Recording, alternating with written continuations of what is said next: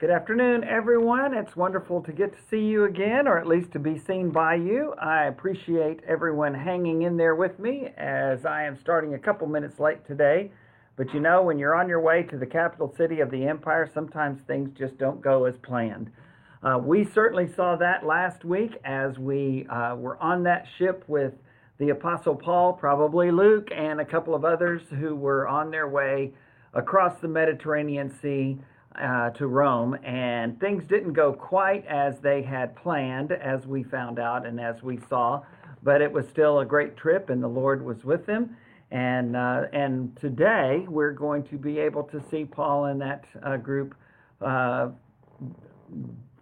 on a island south of Italy, spend the winter there, have a few interesting experiences, and then get on another ship and finally make it to the mainland of Italy and take that little journey up the road to Rome itself. It's a great opportunity for Paul to be able to stand before the emperor and to be able to fulfill what has been told him from the start, which is you will be a witness, and you will be a witness to the small and the great, to the rich and the poor, to everyone, Jew and Gentile alike. And so today we're going to be taking that last leg with the Apostle Paul. I expect to have a short class, or it's short for me anyway, this Thursday at 3 p.m. On the Facebook page here, and be able to kind of close this study out of the book of Acts. I do anticipate continuing this Tuesday, Thursday study. My thought right now is that next Tuesday we will begin a new study in the book of the Psalms.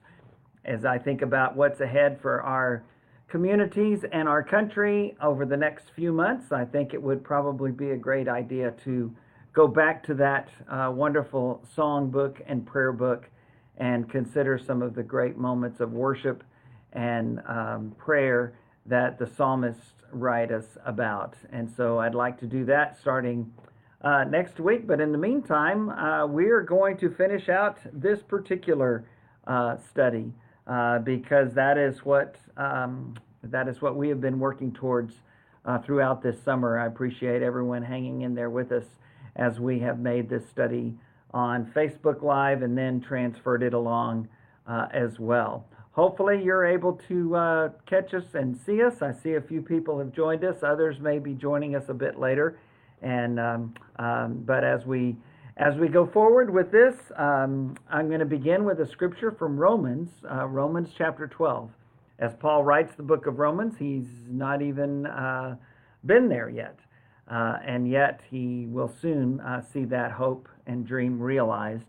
But in Romans chapter 12, verse 15, there is this statement: rejoice with those who rejoice and weep with those who weep. One of the great things about the church is that we do exactly that. That we are able to rejoice with those who rejoice and weep with those who weep. We call the church a family. In Scripture, it's called the body of Christ, the household of faith, the church of God, the church of Christ. It's called many things, but one thing that it definitely is it's a group of people who need each other. And it's a group of people who are there for each other. And we see that in a great way here in the 28th chapter of the book of Acts. We see people that Paul perhaps had never met actually coming to his aid and giving him encouragement, probably at just exactly the time that he needed it. Acts began with the ascension of Jesus in Jerusalem. We look back to that chapter 1 long ago, and it charts the growth of the church over the next 3 decades. As Paul lands in Rome, it is about AD 60, somewhere in there, and 60 CE, 60 Common Era.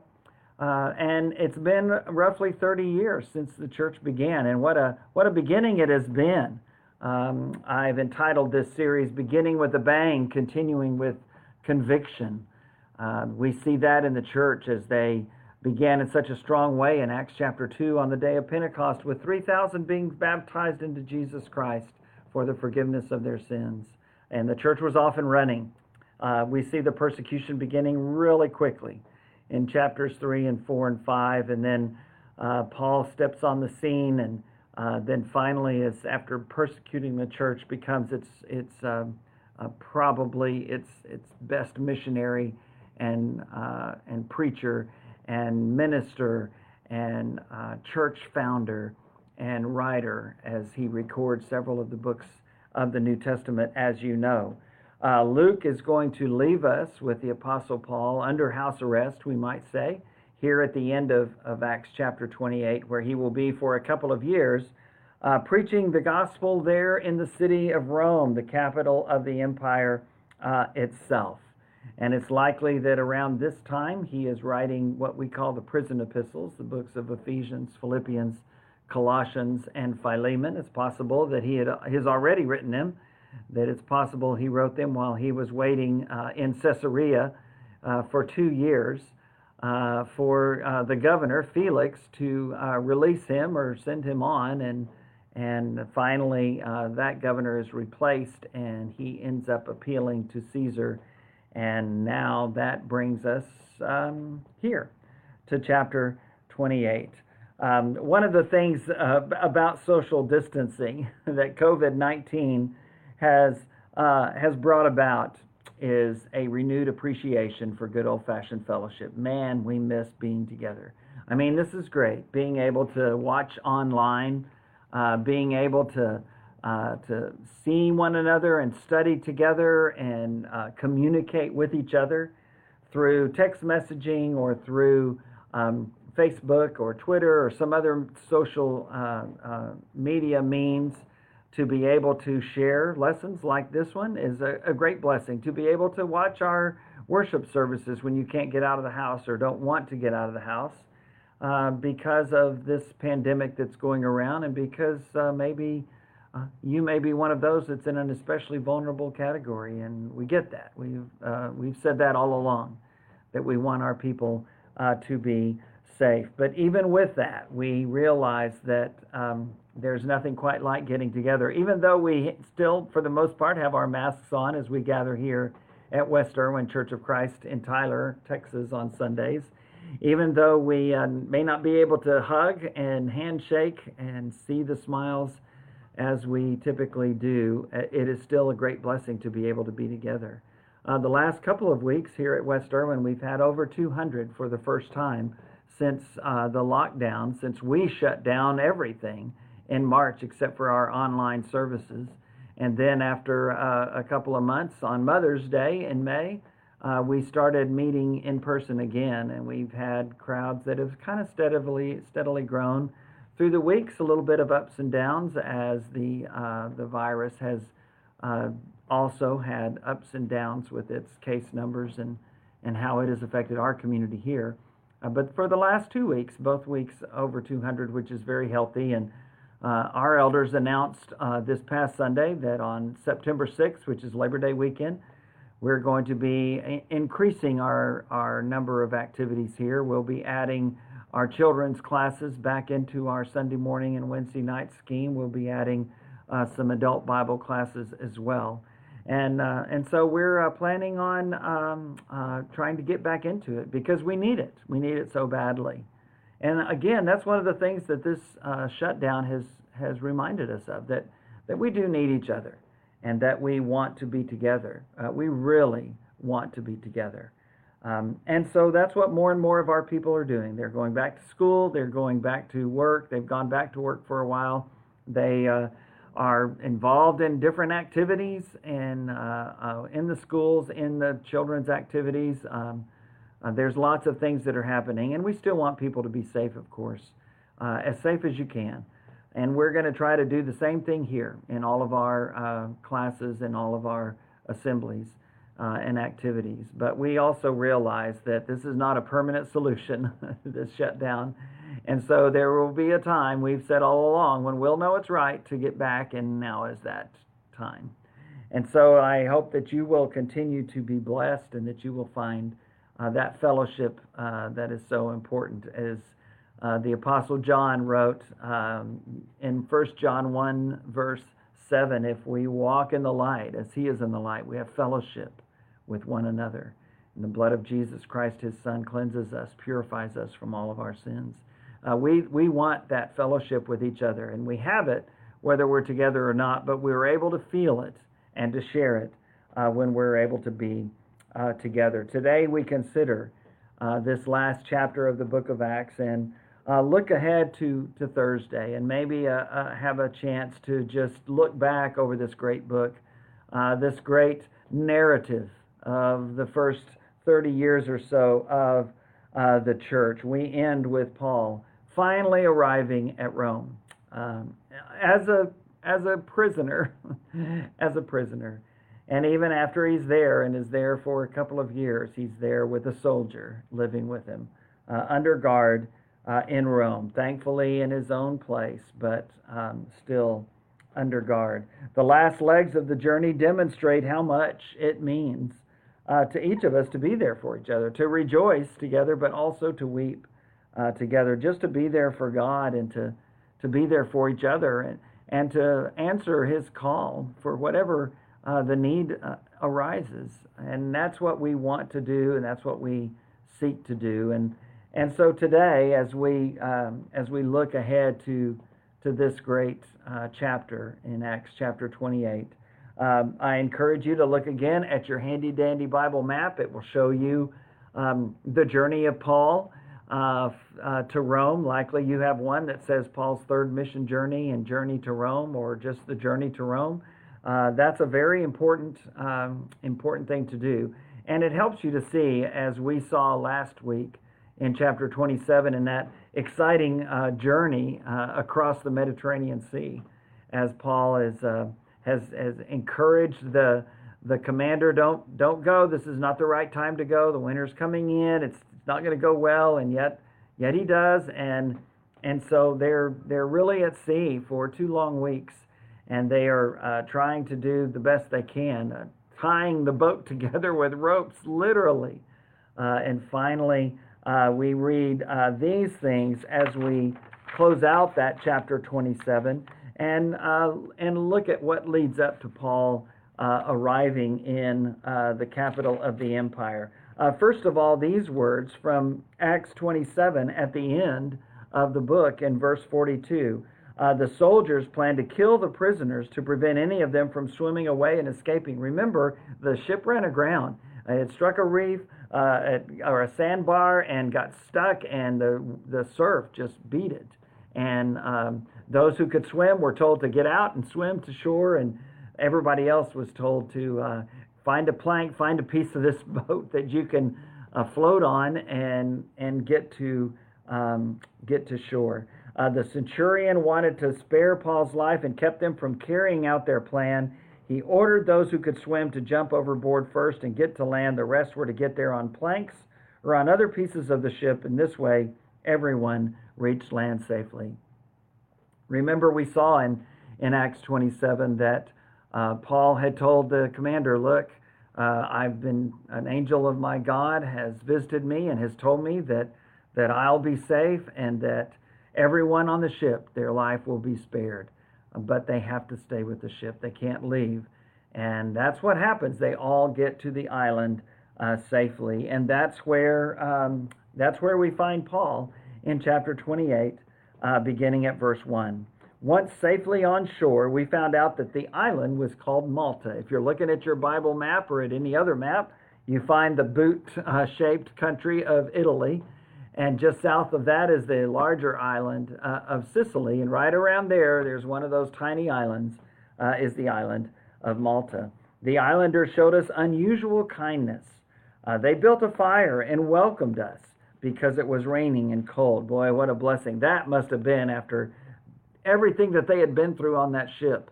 And the long nights, the long days, the unending storm, tossing the cargo over, tossing the tackle over, tossing the food over after they finally eat, and then just praying for daylight as they notice the soundings. The ground is getting more and more shallow, and so now it's going to. They're afraid of what's ahead. They get to this island and they build a fire, and the inhabitants of the island welcome them. What a blessing! Verse 3, interesting story. Paul gathered a pile of brushwood, and as he put it on the fire, a viper, driven out by the heat, fastened itself on his hand. Now, you wouldn't have to worry about if it were poisonous or not. If it was me, I'd be gone. That'd be it. That'd be it. When the islanders, verse 4, saw the snake hanging from his hand, they said to each other, "This man must surely be a murderer, for though he escaped from the sea, the goddess Justice has not allowed him to live." In other words, well, he didn't die in the storm, and he didn't die in the shipwreck, and now here he's going to be bitten by a viper, a poisonous snake, and die. So he must have really done something bad. But it's interesting how this story goes. Verse 5, but Paul shook the snake off into the fire and suffered no ill effects. The people expected him to swell up or suddenly fall dead, but after waiting a long time and seeing nothing unusual happen to him, they changed their minds and said he was a god. So he goes from being a murderer who fate has finally caught up with to being a god. Paul and Barnabas had been called gods before. You remember that story on the first mission journey of Paul in Acts 13 and 14 when they were in Lystra, and Paul healed a man who had been lame from birth, and they tried to worship the two of them as gods, and they would have none of it, of course. We're reminded here of Paul in Acts 17 and being there in Athens and the things that went on there, and how there were altars to every god imaginable, including to the unknown God, that Paul stopped by that one and said, this I want to talk to you about the God that you just don't know about. What a great chapter. Of course, he's not going to let them worship him. Verse 7, there was an estate nearby that belonged to Publius, the chief official of the island. He welcomed us to his home and showed us generous hospitality for 3 days. His father was sick in bed, suffering from fever and dysentery. Paul went in to see him and, after prayer, placed his hands on him and healed him. When this had happened, the rest of the sick on the island came and were cured. They honored us in many ways, and when we were ready to sail, they furnished us with the supplies that we needed. What a great blessing this is. They're going to be on this island for 3 months, the next verse will tell us. But in the meantime, Paul, of course, has had this experience with this snake. And then the chief official of the island, whether he's the mayor or the governor or whatever you want to call him, he's the chief official, a man of wealth. He has a nice estate there. He welcomes them. They go there, and I'm sure they're treated very well. And as he is there, the man's father is ill and dying. And Paul heals him. And so when the word gets out about that, just like it did with Jesus, people come from everywhere to bring their loved ones, to come themselves in order to receive the healing touch of the love and power of God. And so Paul does that. And he helps them and he heals them. And then when they're ready to go, the people of the island, who have been very kind to them, give them everything that they need. And so we came to Rome. That's the next section. But it's such a great story. It's such a great message of the blessings that Paul receives after this harrowing journey, coming on the heels of mission journeys where he has been imprisoned and beaten and accused and left for dead, and just so many horrible things have happened. He's been worn out physically, worn out emotionally, worn out spiritually, and then gets on this ship to go to the capital of the empire, not knowing what's going to happen there. It could mean life and freedom. It could mean death. And so after this harrowing voyage where they just knew that they, at one time, Luke records in Acts 27, they had given up all hope of being saved. And yet they were. The ship runs aground, they land on this island, and for 3 months the islanders care for them, and they are able to recover, to ride out the rest of the winter. And so we came to Rome. Acts 28, beginning at verse 11. After 3 months, we put out to sea in a ship that had been wintered in the island. It was an Alexandrian ship with the figurehead of the twin gods Castor and Pollux. We'll come back to that in just a moment. We put in at Syracuse and stayed there 3 days. From there, we set sail and arrived in Rhegium. And again, it wouldn't be a bad idea to get out that handy dandy Bible map and take a look at Paul's travels from the island of Malta to the port at Syracuse, and then finally to Italy. The next day, the south wind came up, and on the following day, we reached Puteoli. There we found some brothers and sisters, verse 14 says, who invited us to spend a week with them. What a blessing that must have been. Finally, to be with other brothers and sisters in Christ. And so we came to Rome. Luke says dramatically at the end of Acts 28, verse 14. The brothers and sisters there had heard that we were coming, and they traveled as far as the Forum of Appius and the 3 taverns to meet us. At the sight of these people, Paul thanked God and was encouraged. Absolutely, of course he was. When we got to Rome, Paul was allowed to live by himself with a soldier to guard him. What a great story this is. What a great time for the Apostle Paul to be able to be encouraged, to be able to finally get off that boat and on the island, and then after 3 months to get on another boat and finally reach the mainland of Italy and begin the journey walking up towards the city of Rome and being met along the way by Christian brothers and sisters who themselves had sacrificed and walked great distances just to be able to give him some encouragement and accompany him on the last leg of his journey. And so we came to Rome. These Greek gods, Castor and Pollux, it's interesting that the figureheads of the new ship are Greek gods and Roman gods, Castor and Pollux, the Gemini twins. Paul just can't get away from the idolatry that's all around him. We say that we live in a difficult time in our country, and it certainly is difficult. We say there are challenges, and that's certainly true. But it's nothing like what Christians experienced in the first century, absolutely nothing like it. Paul would get on board this ship, and the Gemini twins, Castor and Pollux, were there as the figurehead of the ship because they felt like that would bring safety for their travels. These idol worshipers did. And again, we're reminded of Paul in the city of Athens. Athens in modern-day Greece, known itself for so much idolatry, as there were idols and altars to every god imaginable, and even some that they didn't even know about. And so they go on from there to Syracuse, and they spend a little time at the university, visit some of the sites in New York. Okay, well, it's not that Syracuse, okay? It's on the island of Sicily, off the coast of Italy, and they stay there for 3 days.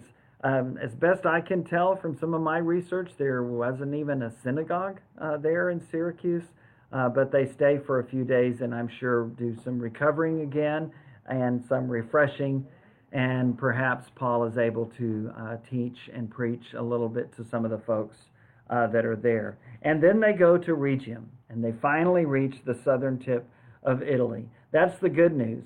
The bad news is there's still 320 miles, and there's not very many trains or planes or even automobiles. A little high tip of the hat to John Candy there. There's not any of that. So what are they going to do? Well, they're going to travel the way first century travelers went, and that was likely to by foot. And so they began the steps up from Rhegium going towards the city of Rome. And so they go from Rhegium to Puteoli, and that's great progress, about halfway almost, but they're still 170 miles from Rome. And there, while they're in Puteoli, they spend a week with fellow Christians. What a great blessing. Again, what an encouragement that must have been. How wonderful it was that Paul and his group were able to stay there for a week. They finally run into some other Christians, some members of God's family, and they're able to stay with them and visit with them and interact with them. And I'm sure Paul tells all the stories. It appears that Luke is with him and the others, some from Macedonia and other places where Paul had been, Asia. A couple of them, they are able to tell them everything that God has done through what has transpired. Perhaps some of them have heard of him and are aware of the letter he wrote to the church at Rome. And And so they go up the Appian Way, one of those great, wonderful Roman roads that the Romans were famous for, as they did everything they could to establish better means of travel for the first century, their first century citizens. And so they continue on the Appian Way, and they go to the town of Appius, which is still 43 miles from Rome. Can you imagine walking 43 miles? And yet they're walking over 300 miles. This is just as far as the journey has taken them so far. And one of the great things that is mentioned here about Appius is that when Paul gets to that city, he realizes that there were Christians from Rome who had heard that Paul was coming. And they themselves made the trip. They left Rome and came down and made the trip to meet him there in Appius, and also at a place called the Three Taverns. We think of tavern, we think of a bar or a place where alcohol and partying and regaling and all of those things happen. Actually, probably not the idea of this term. It's more like three shops, three inns, three stores.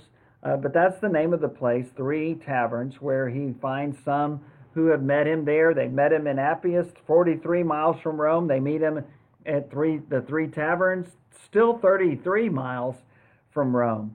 And you say, well, that doesn't seem very long. Well, it doesn't seem very long if you can drive on I-20 and go 70 miles an hour. But when you're walking, it's a 2-day walk.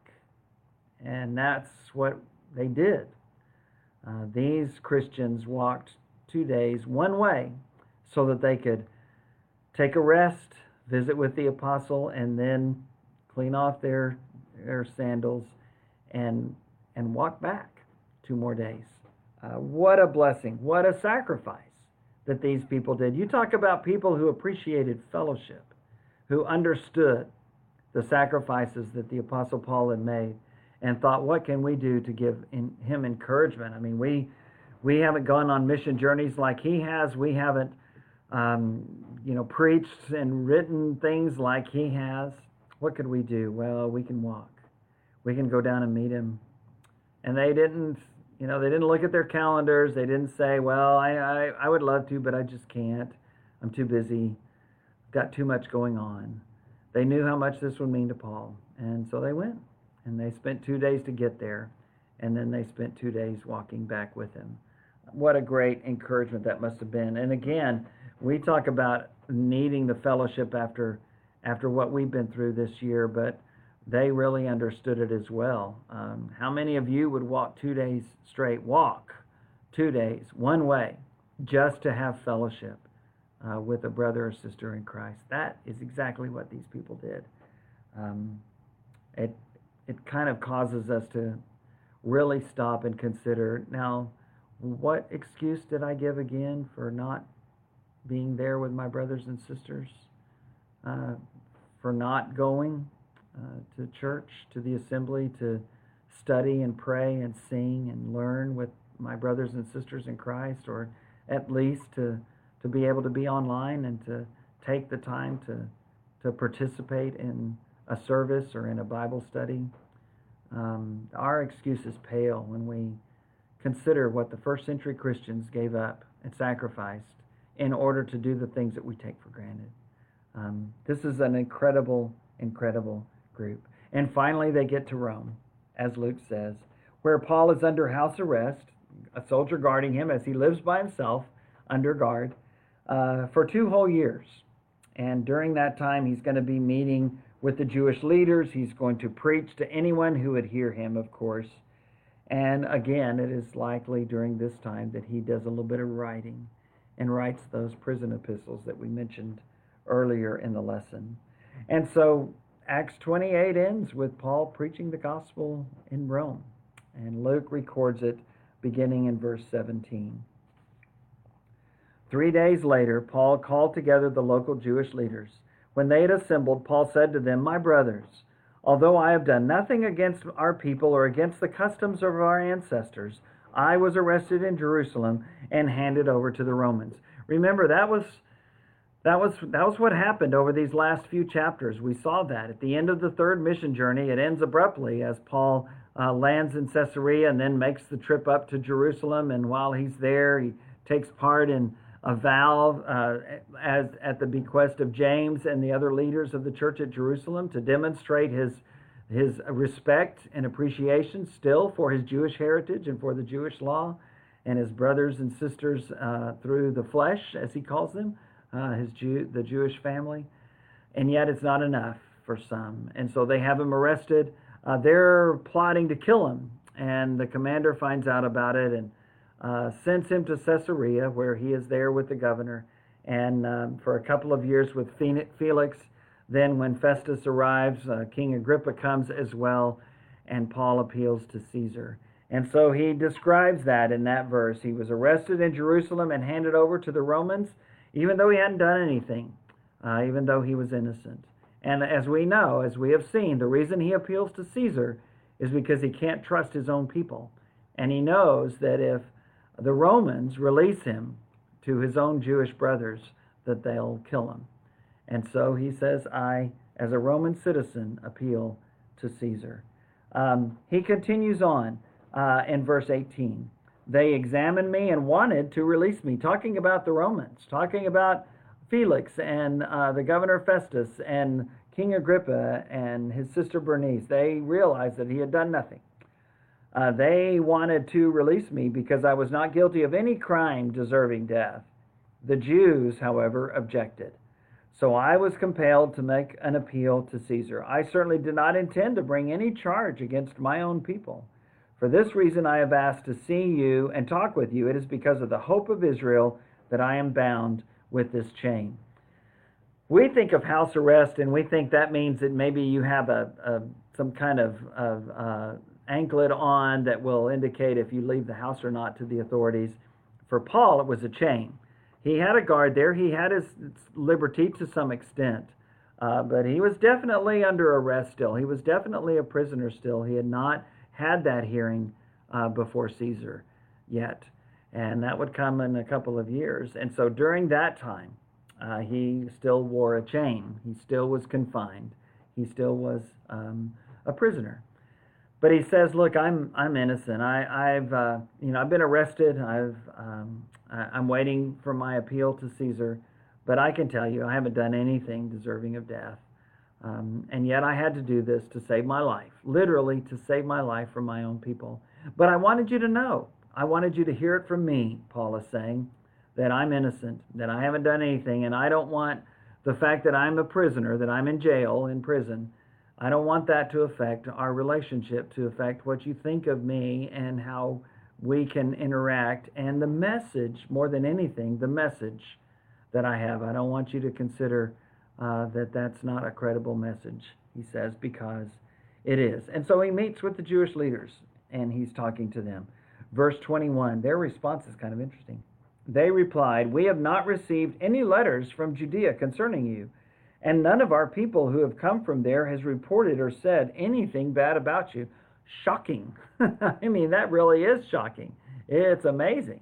Of course, Paul has gotten there by trying to travel through the winter and ending up shipwrecked for a few months, and so it may be that they just couldn't get to them and couldn't tell them what was up and why Paul was being sent to them as a prisoner and get their story in. Maybe that's it.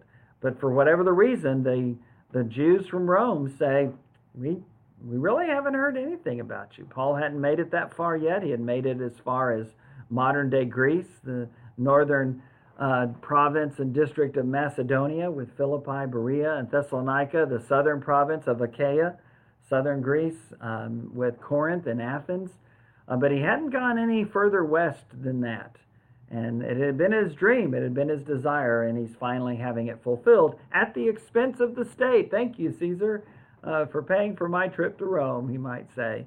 And that's exactly what happens. And so they say, look, it beats us. We haven't heard anything.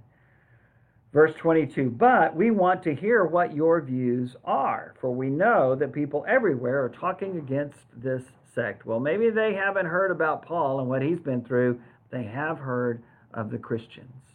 They have heard of the sect of these followers, some Jew, some Gentile, who follow Jesus of Nazareth, who the Jews claim is the fulfillment of the prophets and the law, the descendant of Abraham, the son of David, the Messiah, the Christ. So they want to know. Let's hear it. Verse 23, they arranged to meet Paul on a certain day and came in even larger numbers to the place where he was staying. He draws a crowd everywhere he goes. He witnessed to them from morning till evening, explaining about the kingdom of God, and from the law of Moses and from the prophets, he tried to persuade them about Jesus. So it's just like Jesus interacting with the two disciples. Remember in Luke 24 on the road to Emmaus? And they say, Jesus kind of plays with them a little bit and says, what's up? What are you guys talking about? And they say, well, haven't you heard? Don't you know anything about this Jesus? We thought he was the Messiah, and then we saw him crucified, and now some of our own people have amazed us in saying that he's been resurrected. They've seen him alive, and Jesus along that road tells them the story of the Messiah and tells them why this was supposed to happen. And it's probably something very much like what Stephen shared in Acts chapter 7 as he ties it all together. It's like what Peter shared in Acts chapter 2. It's like what Paul had shared in that sermon in Acts 13 and 14. Others as well.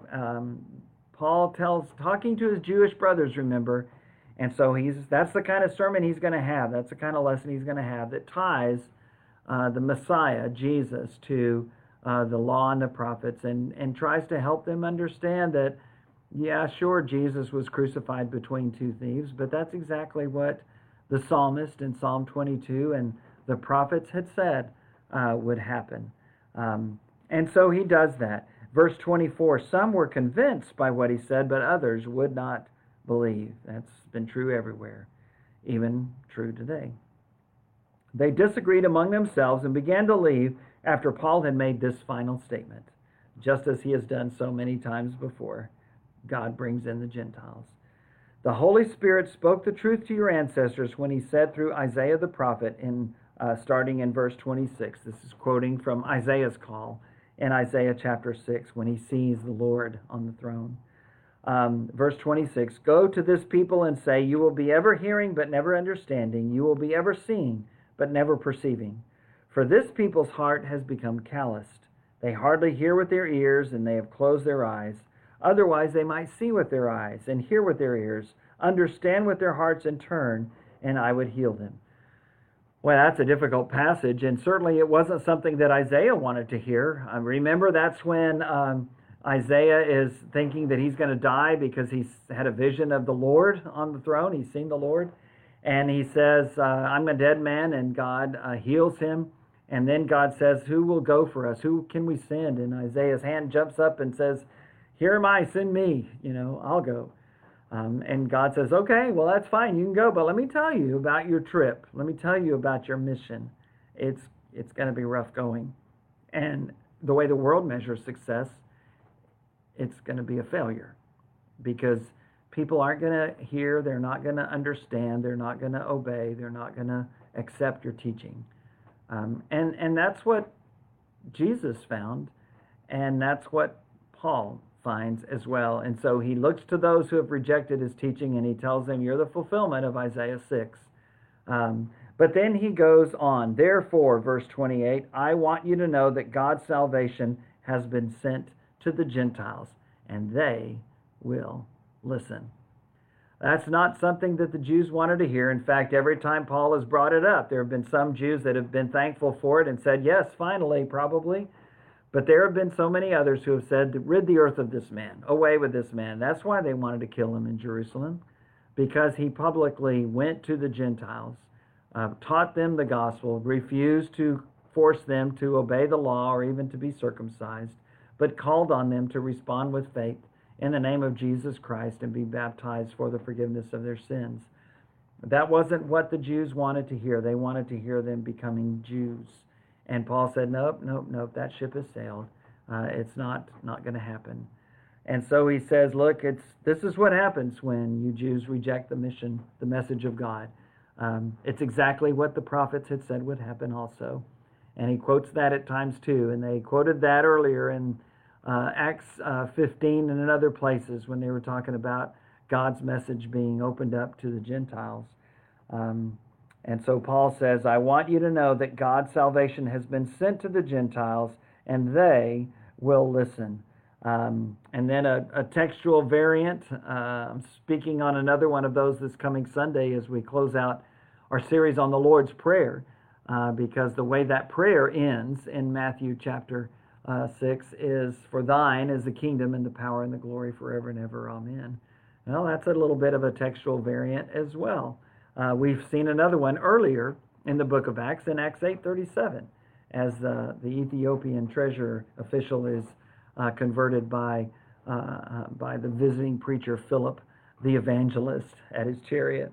And so this verse 29 reads, after he said this, the Jews left, arguing vigorously among themselves. Some of you will see that in a footnote.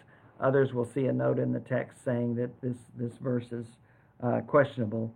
Doesn't change anything like all textual variants. There's nothing that stops the turning of the earth. It's all of those are confirmed in other places, or can be understood well enough. And certainly that is true of that one. And so now the end of the book of Acts, verses 30 and 31 of Acts 28. For 2 whole years, Paul stayed there in his own rented house, again with a soldier guardian, and welcomed all who came to see him. He proclaimed the kingdom of God and taught about the Lord Jesus Christ with all boldness and without hindrance. Wow, what a great way to end this great book. In the capital city of the empire, Paul the apostle, under house arrest, preaching and teaching the gospel to anybody who would come by. And perhaps it's on purpose that God makes him wait before appearing to Caesar. And so he's going to wait for 2 whole years, but during that time he has the ability to speak freely, and he has the ability to teach and to preach the message of Christ. However this turns out for Paul as a disciple of Jesus Christ, he will share his faith with whoever will listen and will do the work of God, whatever his circumstances. This past Sunday afternoon, I'm doing a series of lessons at 4 p.m. Right here on this same Facebook page that later is on our West Erwin Church of Christ Facebook page, and also broadcast on our live stream page at westerwin.com.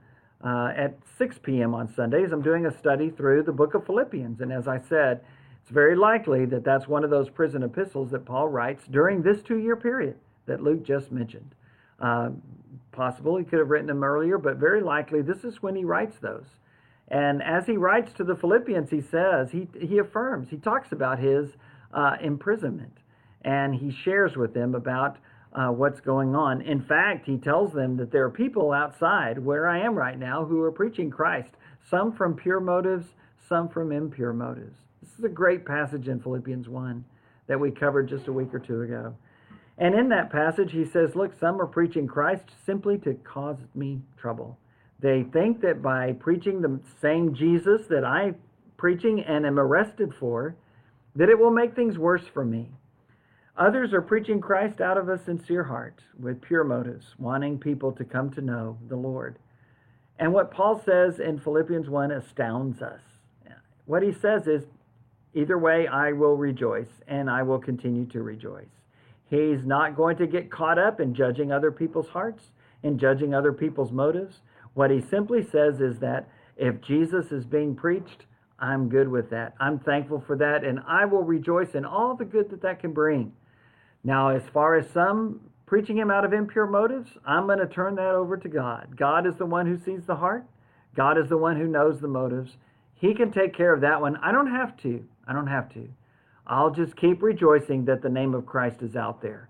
And I'll praise God for whatever good comes from that. I think that can be our attitude too. If Paul can have that attitude for 2 years while he's in jail in Rome, not knowing if he's going to live or die, I can certainly have that attitude in 21st century America and be able to say, there's a lot going on out there that I question. There's a lot of ministry and preachers and preaching and teaching that's going on, even in the name of Christ, that's going on with an agenda that's going on out of impure motives. Satan himself quoted scripture to Jesus. Obviously, you can do that from impure motives and from a disingenuous heart and a desire to make things worse for somebody rather than better. But I can let God take care of that. As for my part, I can study the Word. I can develop my own convictions. I can try to know and understand what God's will is and do that.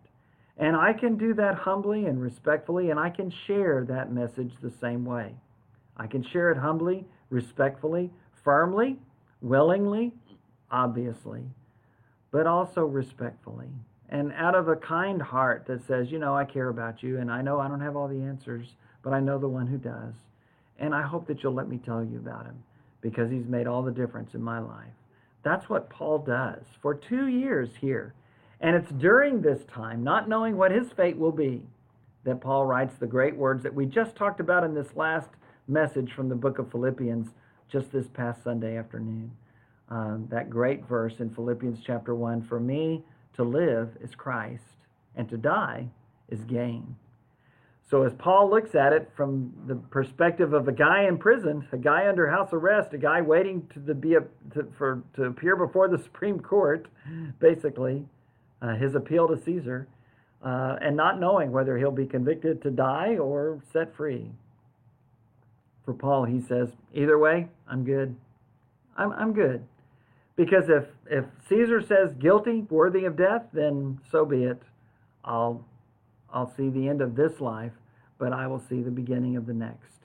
Because he says, for me to die is gain, to be in heaven with the Lord. But to live is Christ. And even in Philippians 1, he says, I'm kind of thinking that I'm going to be released. I don't think I'm going to die because I think God still has work for me to do. And again, that should be our same attitude. That whether we live or die, we do so to the Lord. Our bodies are living sacrifices, Romans 12:1 says. And that's how Paul lived his life. And when he finally gets to Rome, they get to see him live that out firsthand as a prisoner, awaiting appeal to Caesar. To live is Christ. To die is gain. And as long as we're living, we are going to spread this message. We are going to live it, and we're going to share it. Imperfectly? Absolutely, yes. But the best we can. As humbly and as respectfully, but with as much conviction as we can share. And that's exactly what seems to happen here. Paul finds himself, as best we can tell, there's no 29th chapter in the book of Acts, and there's no volume 3, although I think Luke may have intended it. Maybe he wrote it, and it's just not extant. What that means is it's not left for us to be available and not regarded and accepted by the church as inspired scripture. Maybe he wrote about Paul's release and about Paul's continued preaching and ministry and journey to Spain and ultimate arrest and then return to Rome. And the next time, as he stands before Nero, the verdict will be different. And because he's a Roman citizen, he will not be crucified, but he will be beheaded for the cause of Christ. Not this time, but within a few years, likely so. Probably somewhere in the mid to late AD 60s, Paul's life is taken from him. But in the meantime, to live is Christ. And for Paul, that means teaching and preaching to anybody that will hear about this wonderful God, this wonderful Savior, who, as incredible as my sins are, was willing to forgive. I'm excited about Thursday. This Thursday afternoon, we will have a last lesson on this study of Acts. We'll look at a brief run through the whole book and just see those travels as Luke records them and end up right where we are right now, but with a word about this fellowship that Paul is appreciating every single second while he's in the capital city of the empire. I hope that as you have the opportunity, that you are able to have that same fellowship with someone, and that if you can't get out and go to a live church service like we're having these days on Sunday mornings, or if you can't be around anybody, then please pick up the phone, drop them a card, a letter, a note, send them a text message or a Facebook message, anything to share that fellowship that says, hey, I prayed for you today. I'm thinking of you today.